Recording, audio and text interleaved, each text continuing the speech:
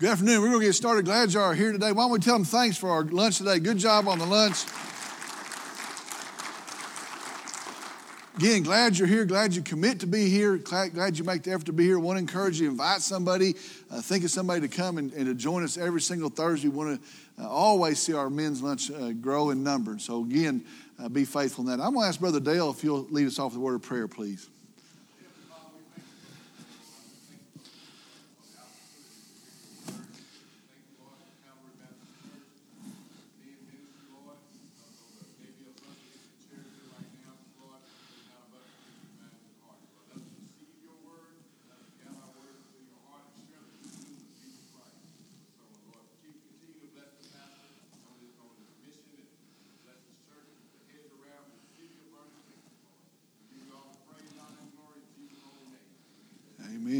Amen. Today we're going to continue our series. We've been looking at the lives of 5 great men in the Bible. We're going to take about a half a year and run about 5 weeks looking at these men, and that's where we've been. Today we're in the 4th week looking at the life of Abraham, and what a tremendous thing looking at his life and where he went, what he did.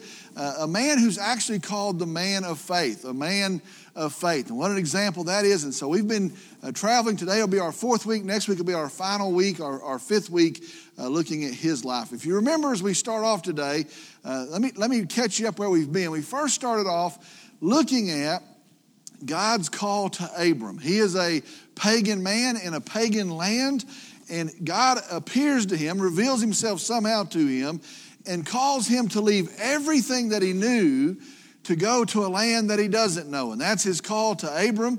We saw that very first week that Abram responds in radical obedience, really unimaginable obedience, crazy radical obedience. And that was our first week. Here he hears from God. God tells him to go to a place he doesn't even know, and he responds in tremendous obedience. Well, that led us to the 2nd week, which I think was a big deal by itself. And that 2nd week was looking at a giant mess up, a giant foul up in the life of Abraham, where in this one episode we see he has great trust in God.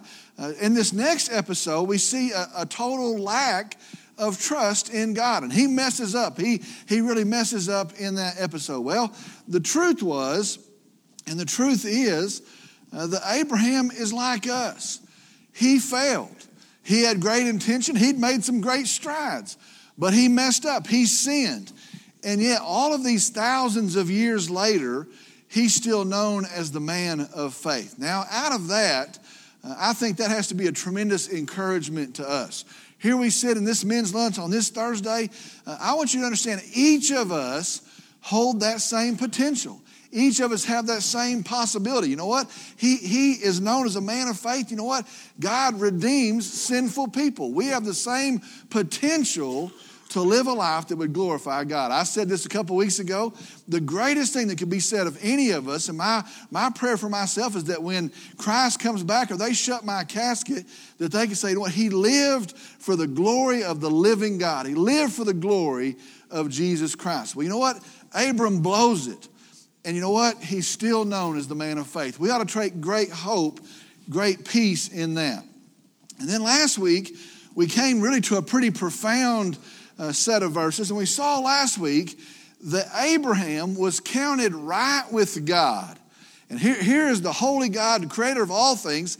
He is counted as right with God, not because God built him to be and he didn't have a choice in the matter. Not because he did some great things that impressed God. Now, he's going to do some tremendous things, but that's not why he's counted right with God. In fact, it wasn't because of anything that he did. But we see it was because of faith that he's counted as right with God. Genesis 15:6 says he believed in the Lord, and it was reckoned to him, it was counted to him as righteousness. Understand today, we are right with God, not because of works, not because we impress God or anybody else, not because we join a church, but we are right with God by faith in the Lord Jesus Christ. That's a tremendous thing. You know what? It's not because you're good enough. You're not going to be good enough. It's not because you're going to do certain things. You could never do enough things. It's not because you've impressed God. You can't impress Him. It's by faith in the Lord, Jesus Christ, that we're made right with God. Whew, that ought to excite us today. We are right with God by faith in Jesus Christ. Notice this, and we're going to keep on seeing this, and it's a pretty awesome thing. Notice this. Here's what I've already begun to see here. As we look at these men, it's really not about the men.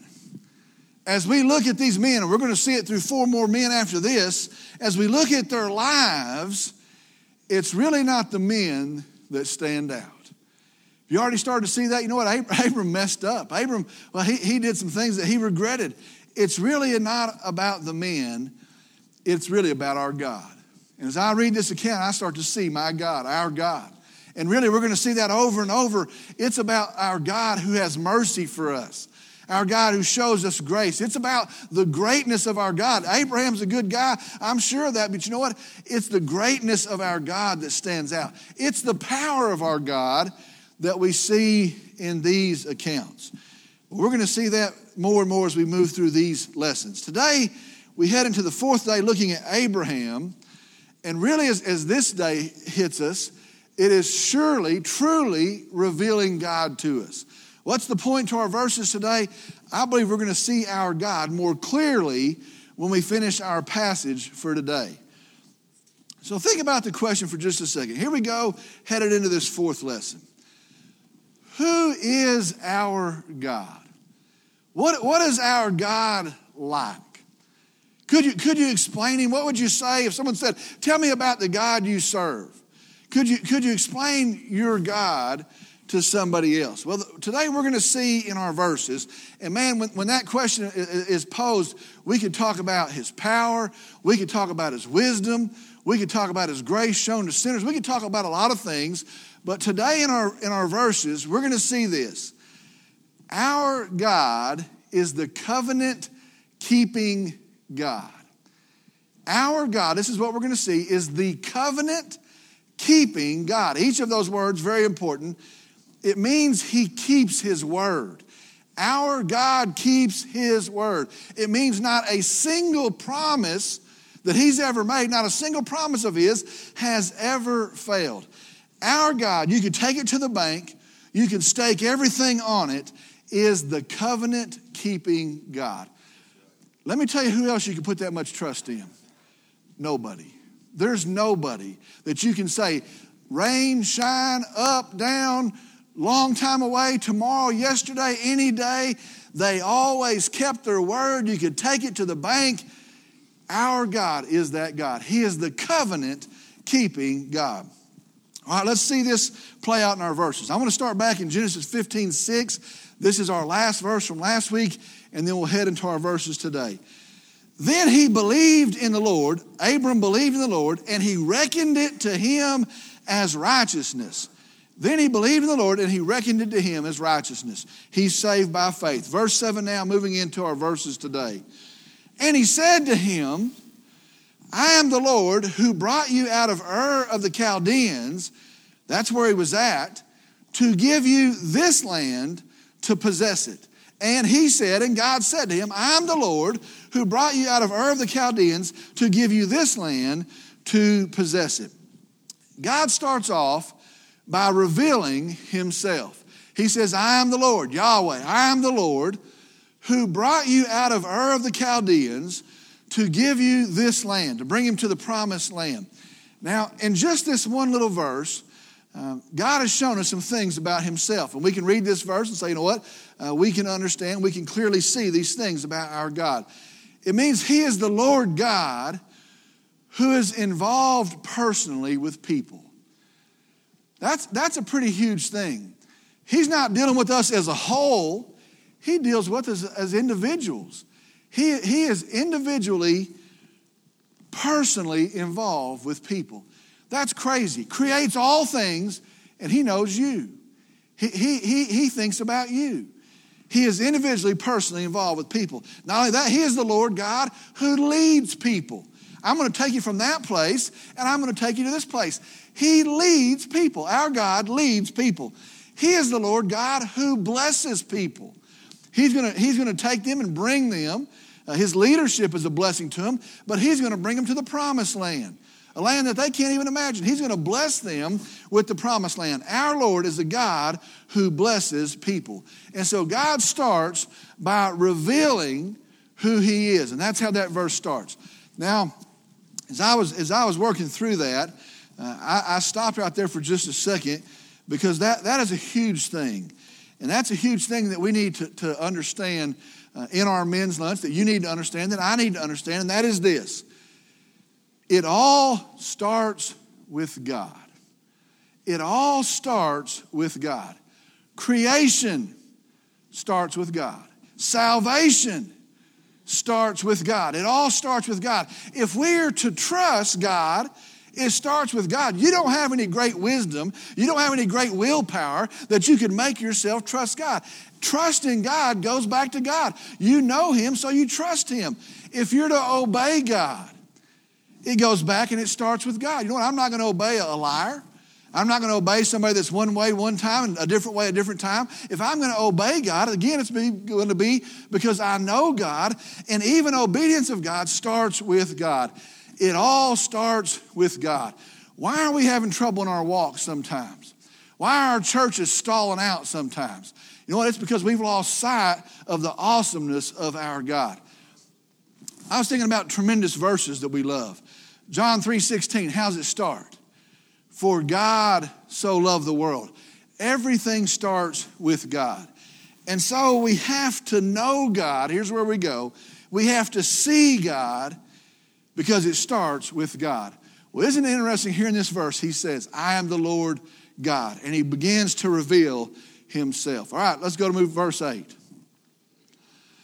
He said, let me read 7 again. And he said to him, I am the Lord who brought you out of Ur of the Chaldeans to give you this land to possess it. Verse 8, he said, O Lord God, how may I know that I will possess it? He very simply asked, how will I know? How can I be sure that I will possess this? Now here comes a very strange episode, a very weird part that we're going to work through. It's very important, starting here in verse 9. So he said to him, God said to him, he says, how will I know? God said to him, bring me a 3-year-old heifer and a 3-year-old female goat and a 3-year-old ram and a turtle dove and a young pigeon. Verse 10, then he brought all of these to him. Abram brought all those to him and cut them in two and laid each half opposite the other.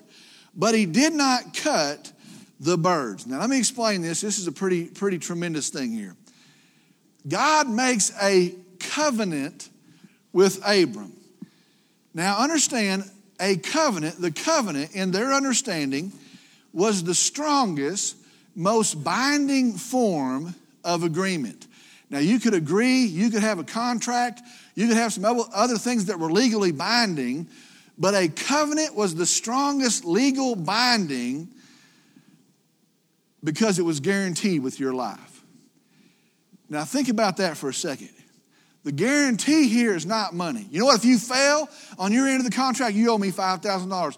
The guarantee is not in money. The guarantee is not in property. You know what? I have the deed to your farm, and if you mess this up, I'm going to have that farm. The collateral that you put up in a covenant is your life. Let me take a side road right here for just a second. Did you know our marriages are covenant relationships?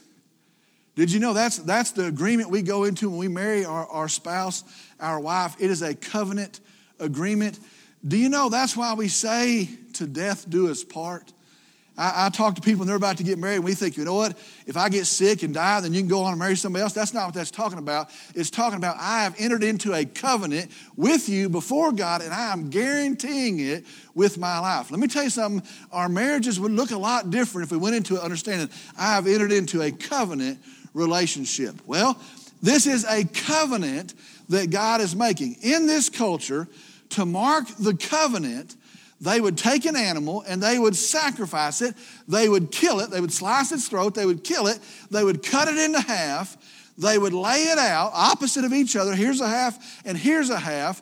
And they would walk between the pieces of the dead carcass.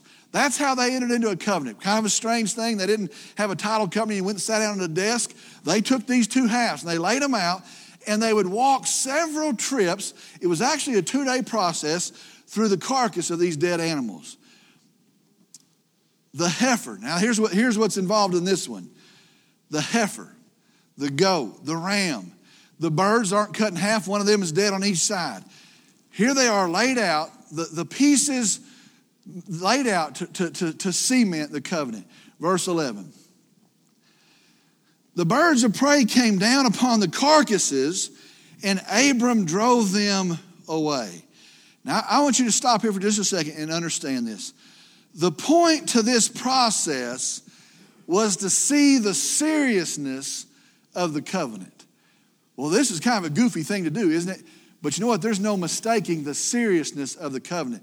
The point to the process was to see the cost of the covenant. As they passed through, and as they passed through several times, and as it went over the hot sunny afternoon, they would see the death that they're walking through. They would see the blood as it soaked into the ground and it died as it dried on the carcass. They would remember in their ears the squeal of the animal as they cut its throat. They would remember the gasp of air and the jerking around as it died before they cut it in half. As the time went on, they would start to smell the smell of death as they walked between these carcasses. It was a foul, foul thing. So much so that the Bible says the birds of prey started to circle. You know what? They didn't just do this and then they got it over with. It had gone on so long that the buzzards began to gather over the carcasses that are lying there dead. Verse 12. Now when the sun was going down, a deep sleep fell upon Abram, and behold, terror and great darkness fell upon him. In verse 12, he sees the seriousness of this. And we really just have to kind of imagine ourselves in his shoes. He is filled with terror. He has just entered into a covenant with God himself. Not the king of Egypt, not the king of somebody who he came and took their land. He has just entered into a covenant with God himself. Now see this unfold. See what is going on here. Here's what this means. By walking between the two halves, understand this about the covenant. As you walk between the two halves, here's what you're saying. You're saying, if I break the covenant, I will die. But as we walk through together, we're saying, but if you break the covenant, you will die. And as we walk through there together, we see the blood. We're saying, no, if I break the covenant, I'm going to die. And if you break the covenant, I'm going to watch you die. And we're guaranteeing this with our life. And as you start to smell death in the air, if I break the covenant, it's not going to be a light thing. I'm going to pay with my life. And as we walk through the place of death, you know what? If you break the covenant, you're going to die. And surely a knot started to form in their stomach. If you break it, you're going to die. If I break it, I'm going to die. And terror begins to fall on Abram. He is entering into a covenant with the living, holy God. The Bible says he falls into a deep sleep. Now here's God's promise. Let me read it to you starting in verse 13. God said to Abram, know for certain that your descendants will be strangers in a land that is not theirs. That's talking about when they go to Egypt, where they will be enslaved and oppressed for 400 years. But I will also judge the nation whom they will serve. I'll judge that nation, and afterward they will come out with many possessions. That's the Exodus. That's when they come out of Egypt. As for you, Abram, here he talks to him personally, you shall go to your fathers in peace, talking about his death. You'll be buried at a good old age. Verse 16. Then in the fourth generation they will return here, for the iniquity of the Amorite is not yet complete. Now, he tells them that's the promise. That's the covenant, the promise that we're making. Now watch this as we go to verse 17. It came about that the sun had set, that it was very dark. And behold, there appeared a smoking oven and a flaming torch which passed between these pieces. It got very dark. Behold, a smoking oven and a flaming torch passed between the pieces. Now, understand this. The smoking oven, the flaming torch, is the presence of God.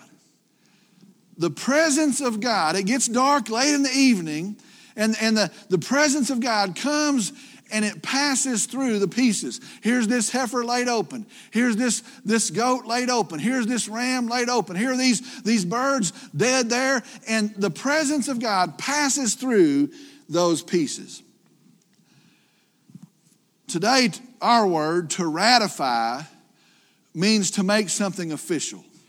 It means to put something into effect and to now have something that is binding.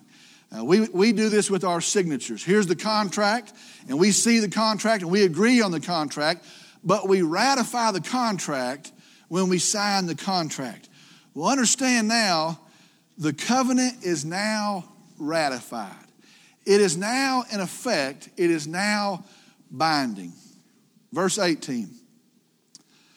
On that day, the Lord made a covenant with Abram, saying, to your descendants I have given this land, from the river of Egypt as far as the great river, the Euphrates. The promise is set. The covenant is ratified. Now I want you to watch this. If you haven't heard anything yet, then start listening right now. Notice this. Only one of the parties went through the halves. Did you notice that? Only one of the parties, God, went through the halves. Abram was asleep. He couldn't do anything. He couldn't ratify this. He was asleep. He didn't go through the halves. Only God went through the halves. Meaning this, I make both sides of the covenant. That's what that means. Abram's over there asleep. God, by passing through himself, says, I ratify both sides of the covenant myself. What that means practically is this. If I break the covenant, I will die. But if you break the covenant, I will die. Not you. If you break it, you did it. You're not going to pay. I will pay. Men, do you see the cross in that? Do you see our redemption in that? Even if you break it, if you can't keep it, if you mess this up, if you break it, I myself will die. New Testament book of Romans says this, but while we were yet sinners, we broke it. Christ died for us. Wow, what a picture of the cross. You know what, if I break it, you hold it to my word, I'll pay. But if you break it in grace and mercy, you won't pay it, I will pay it myself. And while we were yet sinners, Jesus Christ died for us. I want you to see this, and man, there's a whole lot of history here. We'll go very quickly. I want you to see this. God kept his word. God kept his word. He gave him the promised land. This land we're in, he gave it to him. Abraham actually died in peace, and he was buried in an old age. He kept his promise to Abraham. 175 years old, the Bible says. He died in peace. He was buried there in a cave. He kept his promise to Abraham. You know what? God, he brought them out of Egypt. He actually did that. He said, I'll judge that nation. He judged that nation. He crushed their army with a sea that fell on them. He said, you know what, my word is this. I'll bring you back out of there 400 years. Not only will I bring you out of there, I'll bring you with a bunch of stuff they left with the gold of Egypt. Not only that, I will judge that nation. He crushes their army under the sea, and he brought them home again. He kept his word. Listen very carefully. We're almost done. Our God is a covenant-keeping God. I don't know if that impresses you or not. Well, he's holy. Well, he's mighty. Well, he's full of grace. I love that stuff. Listen, our God is a covenant-keeping God. Not one word that he has ever spoken has failed. Not one promise that he's ever made has ever fallen short. Our God is a covenant-keeping God. You want to say something today, go out and say, you know what? Our God is a covenant-keeping God. You ask me, why does that matter? Why is that a big deal? It's because in Genesis chapter 3, he promised that the seed of the woman would crush the serpent's head? It's because in Genesis chapter 12, he said the Messiah would come out of the lineage of Abraham and that through him he would be a blessing to all nations. Not one nation, but all nations. That was the promise of God. It was a promise in Genesis 49 that the line that would come out of the tribe of Judah would be the Messiah, our Savior. It is a promise in 2 Samuel that the root of David would sit on the throne of his father and he would rule forever. He's the king forever. That is the promise of God. In Isaiah, it says that he will be the suffering servant, and by his stripes we are healed. Listen, to the cross of Jesus Christ, our sin problem is satisfied. In the book of Isaiah, it says he will be born of a virgin. Guess what happened in Bethlehem? He's born of a virgin. Is that his name will be Emmanuel, God with us. It's the incarnation. God is actually with us in the person of Jesus Christ. In Jeremiah and in Malachi, it says he will be the Lord our righteousness. Do you understand? In Jesus Christ, we wear the righteousness of Jesus Christ. It's because he promised that he himself would rend the heavens, that he himself would save, that he himself would be our salvation. Why does this matter? It's because he has never lied. He has never broken a single word. Our covenant-keeping God sends Jesus Christ, listen to this, and every word, every promise, the covenant is kept in Jesus Christ. That is our God. That is our covenant-keeping God. Oh, in your sin, in your strife, you're condemned, you're dead, you're dying, but I will save you. Not one word has failed, and he sends Jesus, and the truth is fulfilled in Jesus. That's why it matters. Abraham on his deathbed, 175, not one word has failed. Our God is a covenant-keeping God. Praise the Lord. That's our God. I'm going to ask if you'll stand, please.